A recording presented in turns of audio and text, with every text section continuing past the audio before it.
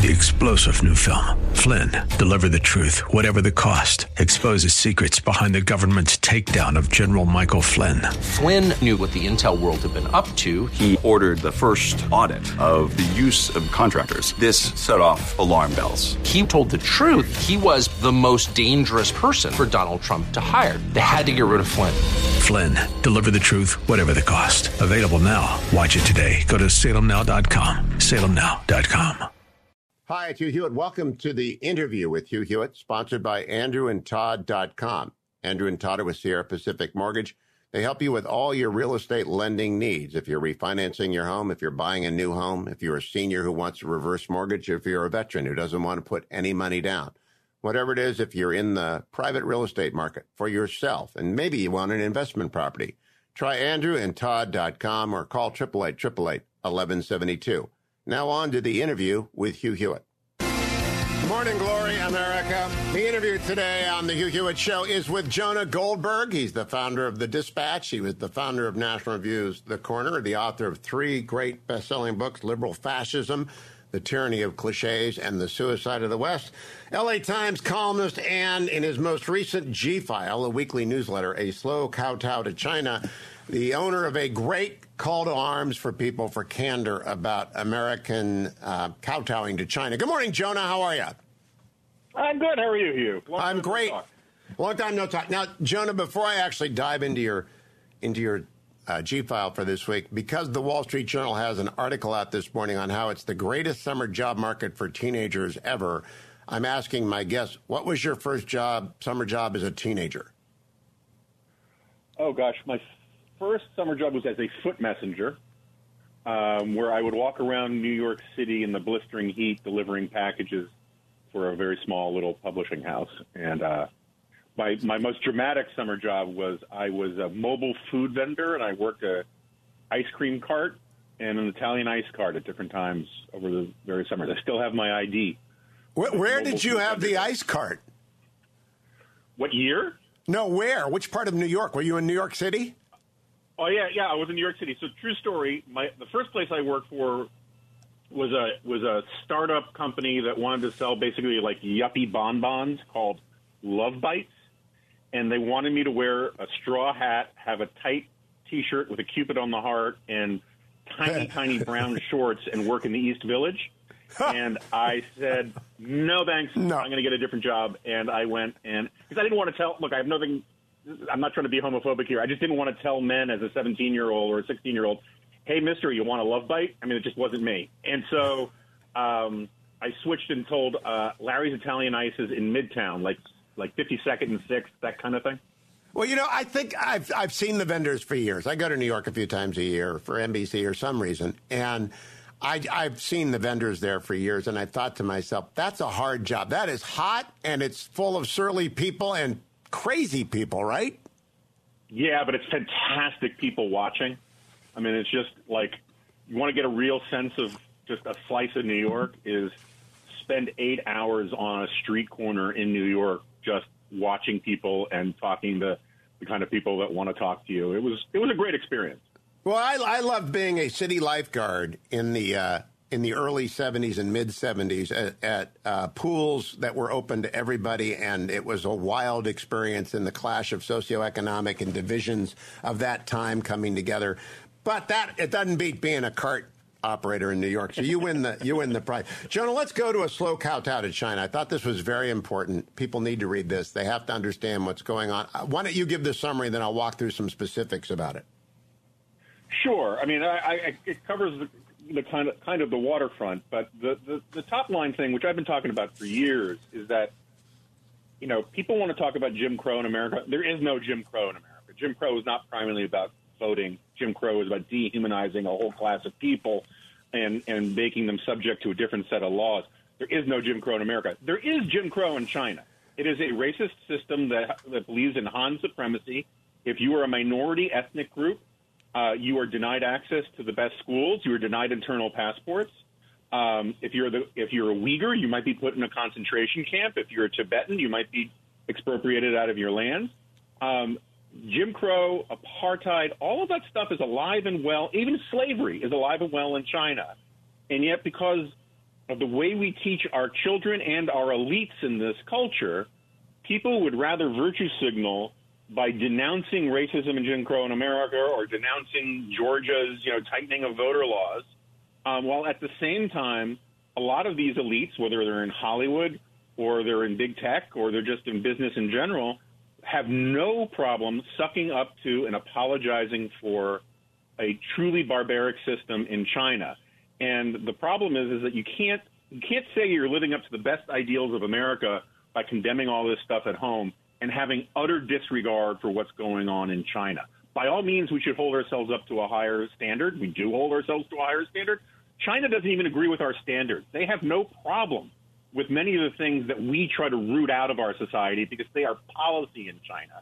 And yet we have a systemic problem in this country of beating the living crap out of ourselves while giving the rest of the world a pass for what they do. And China is the best example of it. Now, to the obvious objection that this is, quote, whataboutism, close quote, on steroids, I would argue yes, and we've always done, and it is necessary to do whataboutism when it comes to the comparison of regimes and nation states. And you have a few areas where metrics might be measured. Free speech, democracy, police abuse, racism, reproductive freedom, corporate greed, colonialism, and corruption. And on all of those metrics, you write, quote, China is worse on all of them by a lot. And by a lot, we mean exponentially worse on all of them. And so it's not really whataboutism. It is a comparison of regimes for the purposes of elucidating the fact that there are evil regimes and there are good regimes, even if the good regimes are not perfect regimes. Is that fair? That's totally fair. Most of the things that we complain about, and I reject the whataboutism thing, because I said, by all means, we hold ourselves to a higher standard. But many of the things that are bugs in our system, vestigial racism, police abuse, they are features. They're policies in China.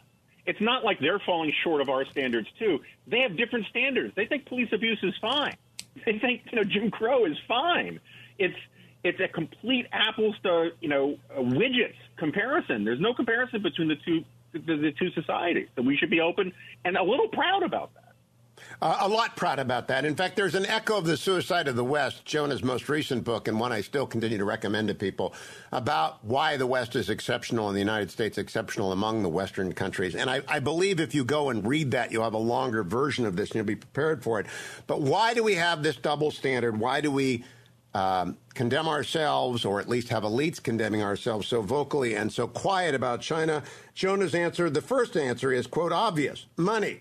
Hollywood, the NBA, universities, and big business are addicted to Chinese money and markets. So let's expand on that. It's not just them, Jonah. I like to always say the entertainment press, if we have complaints about media bias, it is the most applicable to the media, the entertainment industry press, because weekly stars go out on the road to promote their movies, almost weekly. And they never get a difficult question, not because they are dumb, they're not, but because the symbiosis between the entertainment press and celebrities is such that you cannot injure it. No, that's exactly right. I mean, the old line is not show friends, it's show business. It applies to the media too. It is a business. The entertainment press is in a business, and many of the techniques that the Hollywood studios and the Hollywood stars use on the entertainment press to make sure they only get softball questions are the exact same techniques that China uses against the studios and the Hollywood stars. If you piss off the Chinese Communist Party, not just the specific movie or this specific actor, but the entire catalog from a studio can be blacklisted from the country for years. You can have entire profit margins for years wiped away by just offending the Chinese a little bit in one movie. They will blacklist your other movies too.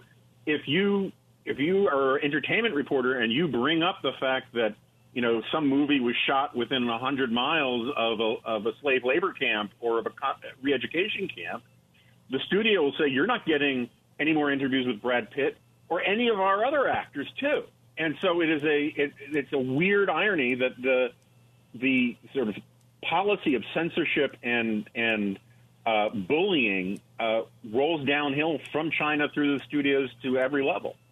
And I have a grudging respect for the iron fist that China uses with this regard because they are ruthless. They will nuke anybody, for example, a Houston Rockets executive, and I mean nuke them, destroy their business, destroy their career, cut their franchise off in order to message to everybody else. So if you can bring LeBron James into control, you can bring anybody in the United States into control because he has the most powerful media presence active today. I believe that's a fair statement that King James is King James when it comes to media, and he's now effectively silenced on China. Yeah, I mean, John Cena, maybe he knew Mandarin beforehand, but he gave his, abject, sycophantic, throne-sniffing apology in Mandarin to apologize because he was such a whipped dog. With fear that he would have his entire acting career destroyed if Fast and Furious 9, which obviously the Chinese people desperately need, wasn't allowed to run in China. And you're right. You can respect power. It's sort of the same way that, no one here is like really pro Hitler, but you can understand why Time Magazine would make him Man of the Year when it did, because just of the role that he played. The role that China is playing is very assertive. It is worth keeping in mind that some of it is a sign of insecurity and weakness. Countries that are that unbelievably hypersensitive about having their reputations questioned and their authority questioned have reason to be afraid that their regime is more fragile than we think. Confident countries don't necessarily always act that way.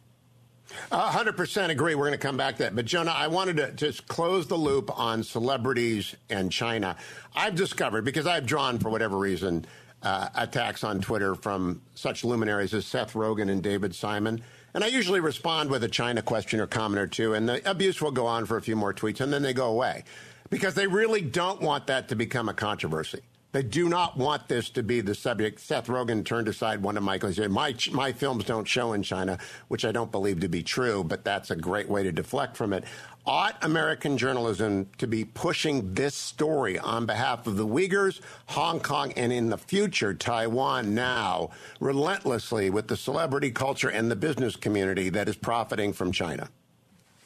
Absolutely, particularly, and I hate to make this an Israel thing, but particularly at a moment where it's becoming incredibly fashionable for celebrities to talk about about Israel's quote unquote apartheid and all these kinds of things, while being utterly silent on China. I grew up being taught that about the Holocaust, this must never happen again. We're literally watching them commit cultural genocide in China right now. They got 1 million Uyghurs in re-education camps. They're not liquidating them, but it should certainly ping our collective memory, and anybody who says never again or anybody who wants to condemn Israel for its self-defense while apologizing for China should be called out on it. That's how you change minds. And the reason I'm eager to get this conversation going, I talked to Congressman Gallagher last hour, the central foreign policy question of our time is what will the United States do when the CCP acts via force, explicitly or quietly, against Taiwan? Will we respond with force? And we will be obliged to do so instantly. Because if they move like Russia did against Crimea and Ukraine after the Olympics, they will do so quickly. And so we'll have to decide. If we don't talk about it before then, we won't have a decision in the public mind made up. Do you think, Jonah, that this administration would come to the forcible defense of Taiwan if it was attacked by China? I honestly don't know. I kind of doubt it.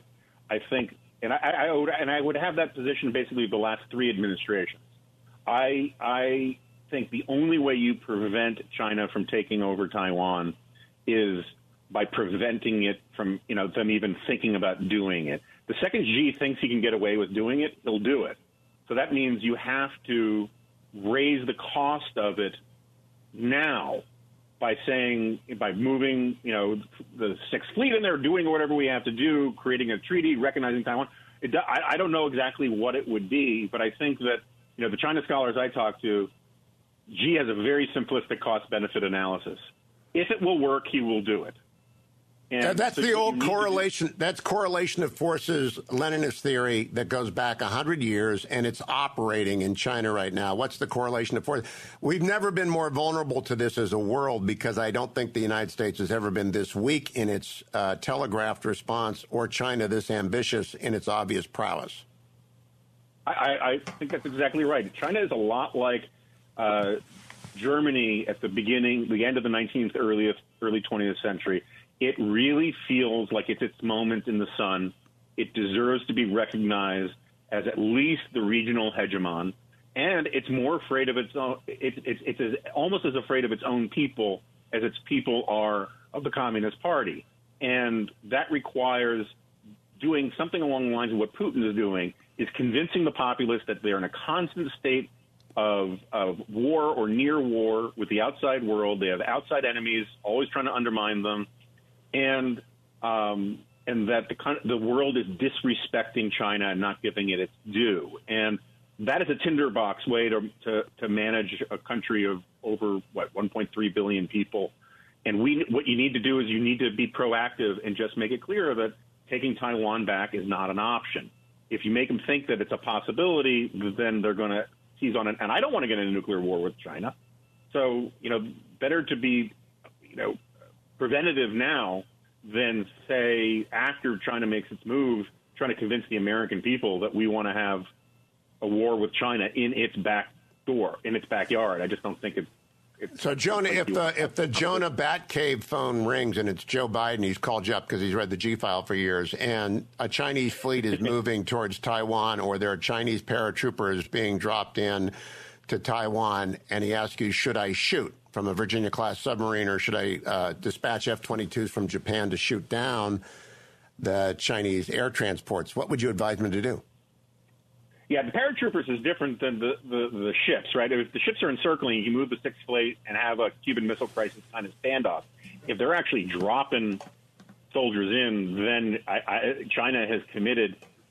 And my God, I'm not sure, but I think you start shooting. I mean, I think we honor our commitment to Taiwan. I think the dominoes are so obvious that you have to do that. Now, let me ask you to go back to the people who are silent in the face of atrocity and yet loud in the face of American imperfection. I believe they act this way because not only of money, but where they live and with whom they associate. People don't like conflict. They like their friends to like them. They do not want to be the outlier. And in Silicon Valley, Hollywood, and the creative world, to be anti-American is almost a requirement. But to be anti-Chinese is simply, or anti the CCP, they're not anti-Chinese, they're anti the Chinese Communist Party, is not de rigueur. It's not required. Is that a fair assessment of why this happens? Yeah, I mean, I think it's definitely a major part of it, for sure. I mean, I think this is somewhat of an overdetermined phenomenon. There's also just the bizarre identity politics kind of aspect to it, where China is a nation of color, and therefore, no one has a problem talking about the British variant of COVID, but you say the Chinese variant of COVID, and all of a sudden you're a racist. There's some of this that there is just this kind of noblesse oblige condescension that comes from a big slice of white elite America that just has to work from the assumption that we're the bad guys. What's the famous line from Emerson? A liberal is someone who won't even take his own side in an argument. There's a certain amount of that going on, too. So this brings us to the ultimate issue about whether or not they actually care about human liberty outside of their own liberty. And you have what you call the Whiggish view of China. Would you explain that to the Steelers fans, that it will eventually be free? I'm quite the pessimist on this, but would you explain, because of totalitarian advances over those of the Soviet Union, but what is the Whiggish theory that you're attributing to the... the Whiggish historians were historians who were a little too confident and rosy and thought all of history was leading towards freedom. And they kind of cherry-picked the past, and they said, see, it always just leads to basically English-style liberty, and it's inevitable. I am not quite there. I don't believe in, determinism or anything like that. But the history of freedom very often is that there's basically what they call a Kuznets curve or whatever. Once you get past a certain amount of wealth in a middle class, and you don't have a country like Saudi Arabia where the wealth comes from resources. It actually comes from the middle class. The middle class eventually starts demanding its rights and demanding representation. And that's how you got democratic revolutions in Europe, in England, in France, in America, was basically these were middle-class revolutions. And I still think it's very possible that China's totalitarian for the rest of our lives, and maybe even our kids' lives. But in the long run, I think freedom makes its best case for itself. Edmund Burke said, example is the school of mankind, and he will learn it no other.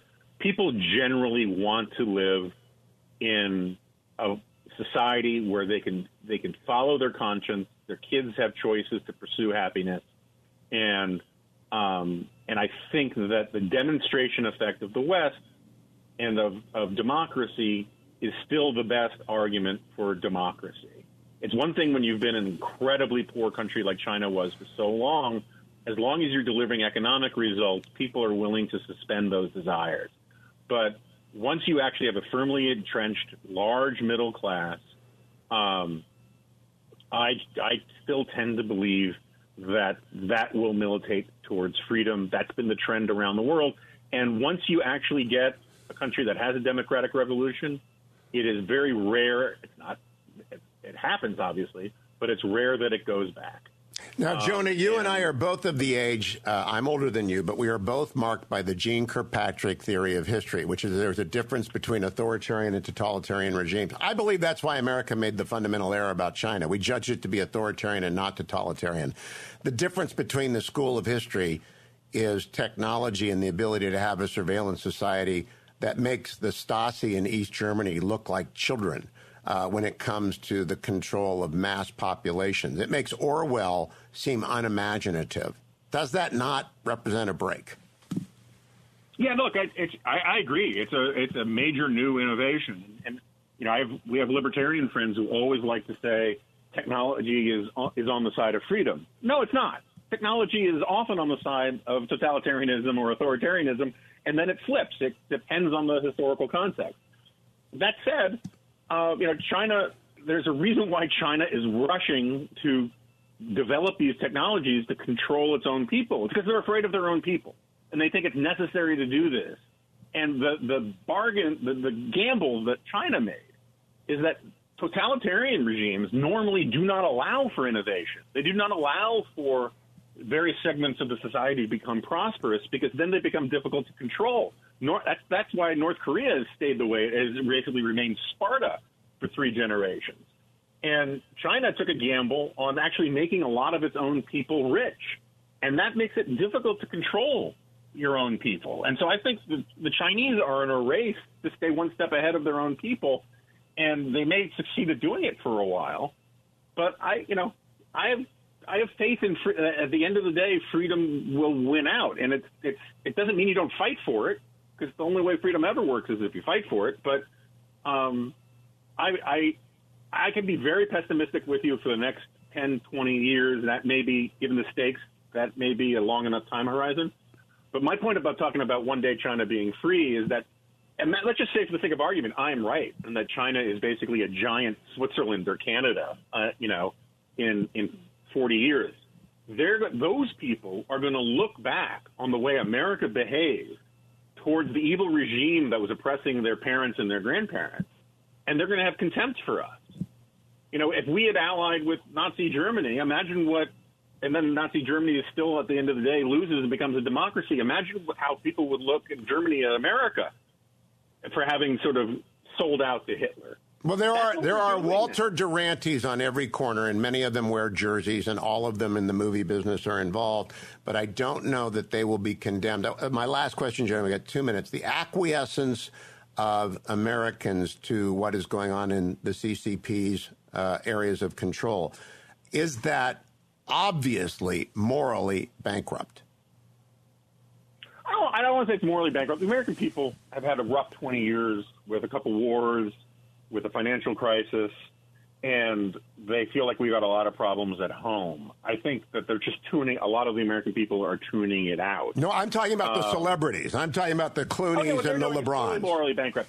You cannot go around preening and virtue signaling about how you're your real passions are these principles about democracy and free speech, and then take a check for millions of dollars from China. That just makes you a whore. I mean, I have no other way of explaining it than that. Either shut up about how much you care about democracy, or stop taking the money. Those are your two choices. It also makes you a coward. That's what it really does, make you a coward. Jonah, always good to talk to you. Go read the G file to get the full slow kowtow to China. Great to talk to you again, Jonah. Have a great beginning to your summer. Great to be here. Thanks, Hugh. You too. Thank you. That concludes today's episode of The Interview with Hugh Hewitt. Thank you for listening. Make sure you come back and check out all the other podcasts on the Salem Podcast Network. And remember to thank our sponsors, andrewandtodd.com. If you believe in long-form interviews like I do, then do your real estate transactions with Andrew Del Rey and Todd Avakian. I've known both men for a long time. andrewandtodd.com. Go there, answer a couple of questions. They'll tell you what's best to do with your house, or call them at 888-888-1172. You'll be glad you did, and you'll be glad that you listened to the next episode of The Interview.